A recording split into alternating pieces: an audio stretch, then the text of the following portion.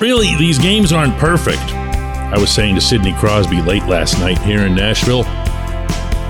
But as long as you guys keep coming through with the correct outcomes, it's a nice way to show some progress. To which Sid responded, exactly. Good morning to you. Good Wednesday morning from Nashville. I'm Dan Kovacevic of DK Pittsburgh Sports.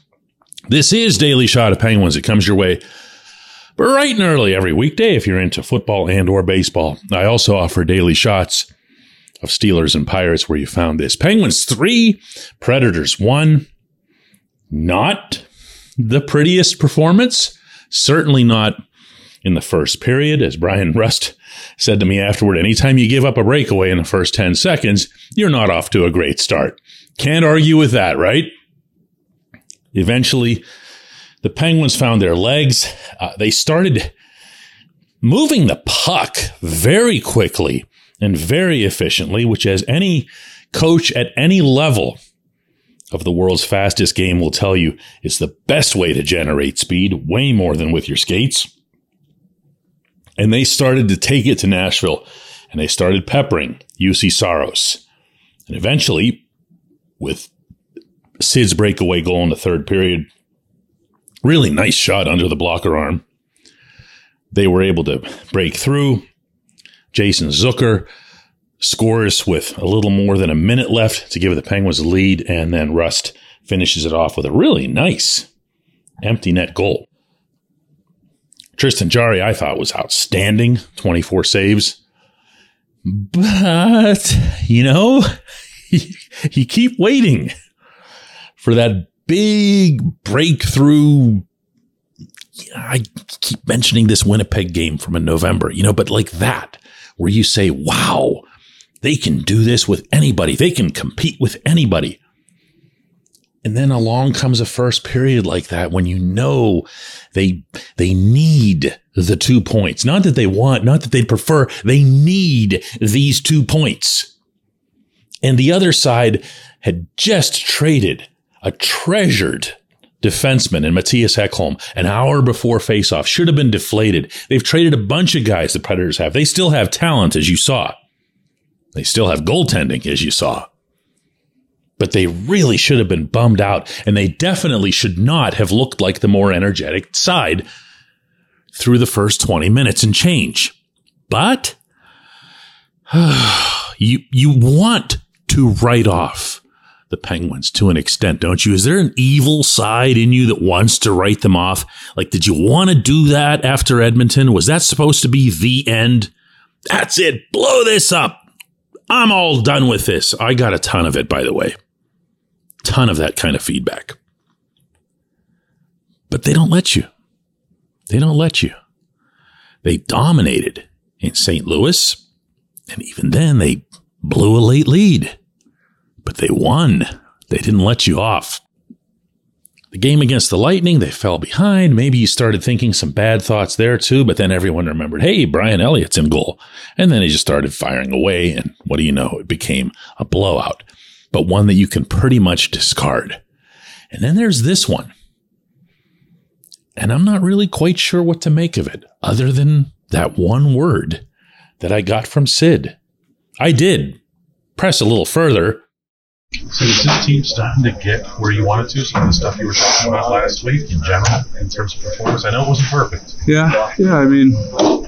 I think we're getting there. I think we'd still like to limit the chances against and make sure that we're not putting ourselves in bad spots just from our own doing. Make teams work for their chances if they're going to get them. And I think penalty kill was really good. Our power play has got to pick it up a little bit. I mean, we can be difference makers and help in games, especially like this, that are tight. So yeah, I'd say power play and just limiting our mistakes are 2 areas we'll look to improve. But we've been competing hard and getting rewarded for it. So I want to keep going. See, they know. They know. Sid knows. Everybody in there knows that this isn't it. They're not there yet. And that's where the Thursday trade deadline comes into play. Because it's coming.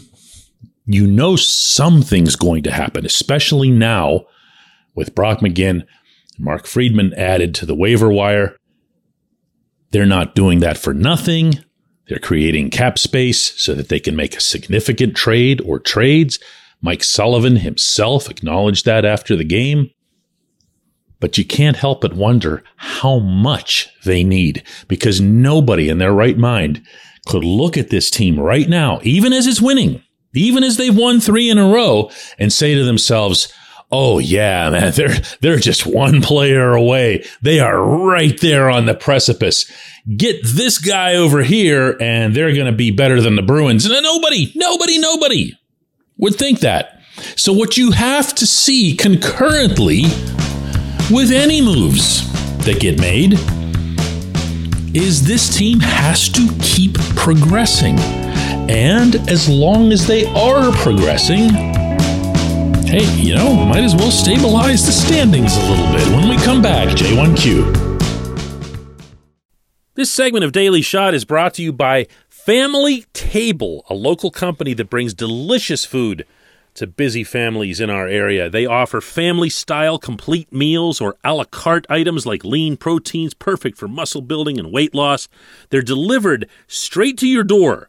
These meals only need to be reheated. No prep, no mess. If you're not local, gift cards are available for your Pittsburgh-based family and friends. Go to FamilyTablePGH.com and use the code DK20 to get 20% off and free delivery on your first order. Again, that's FamilyTablePGH.com. The code is DK20 to get 20% off.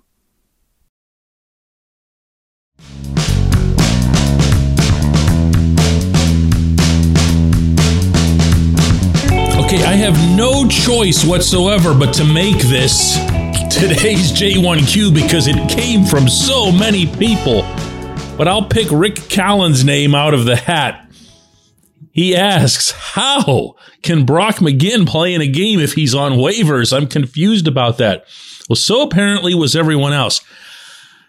I can tell you that the general public's perception of the word, whether it's waivers or waived or waive, and that's the one with the I in it, is that you're immediately gone. It's to a lot of people the equivalent of a release or just being cut.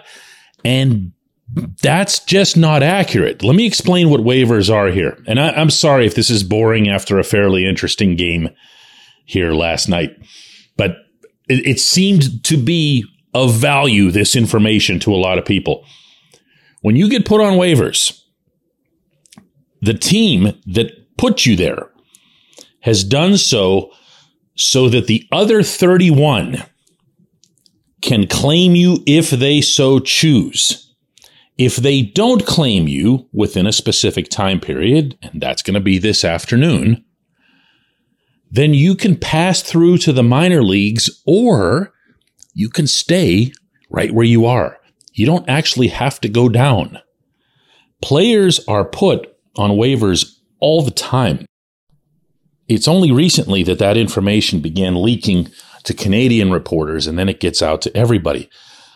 So it's not as common as it used to be, but it still happens a ton. And you'll notice that only a fraction of the players who get put on waivers actually end up getting moved somewhere. Well, in this case, it was a pretty high-profile placement, not because McGinn is some great player or whatever, but because the Penguins are a high-profile team that's looking for solutions to try to get themselves back into contention. So here's how this works.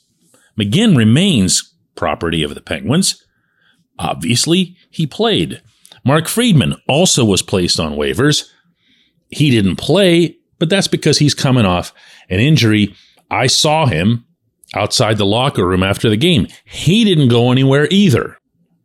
The Penguins don't lose that player's rights unless someone claims him. No one did, as of when I'm talking to you right now, very early Wednesday morning. Taking this further into what really matters, if someone does claim McGinn, let's say Carolina, his old team, they have a ton of cap space, they know what he's all about, they presumably value him since they had him employed there for a while. Let's say that the Canes say, well, yeah, that's right, we want McGinn, we need a good role player, we can stick him in the press box or whatever else. Well, if they do that, they're now responsible for the entire remainder of McGinn's contract. And at the risk of sounding mean here, that would be the second coming of Christmas within a week. Because now you would have gotten rid of Kapanen's entire contract, which had another year, and McGinn's, which has another couple years. And that would be a very, very good thing for two players who were not remotely productive in Pittsburgh. If McGinn passes through waivers and the Penguins decide to send him to Wilkes-Barre Scranton, they would save $1.1 million on the cap this year. And that would, when you couple it with the savings from Kapanen and what petty amount they had before that, would put them at around close to $4 million in cap space, because you'd also have to presume that Friedman would go through. If you have $4 million in available cap space heading into a deadline, you can pretty much get who you want. The other side is going to have to do some creative things in terms of maybe cutting some of the money off, cutting some of the cap space off on their end. Maybe they take another player off your hands if you throw in the right amount of draft picks or the right level of draft picks. Penguins don't really have prospects to give up, so we're almost certainly talking about draft picks. But you've got the cap space. That's why this was done, and that's why he played. And here's hoping no one at any level of this organization was influenced even slightly by what was a pretty nice performance by McGinn in one game. I appreciate the question. I appreciate everyone listening to Daily Shot of Penguins. We'll do another one of these tomorrow from Tampa, Florida.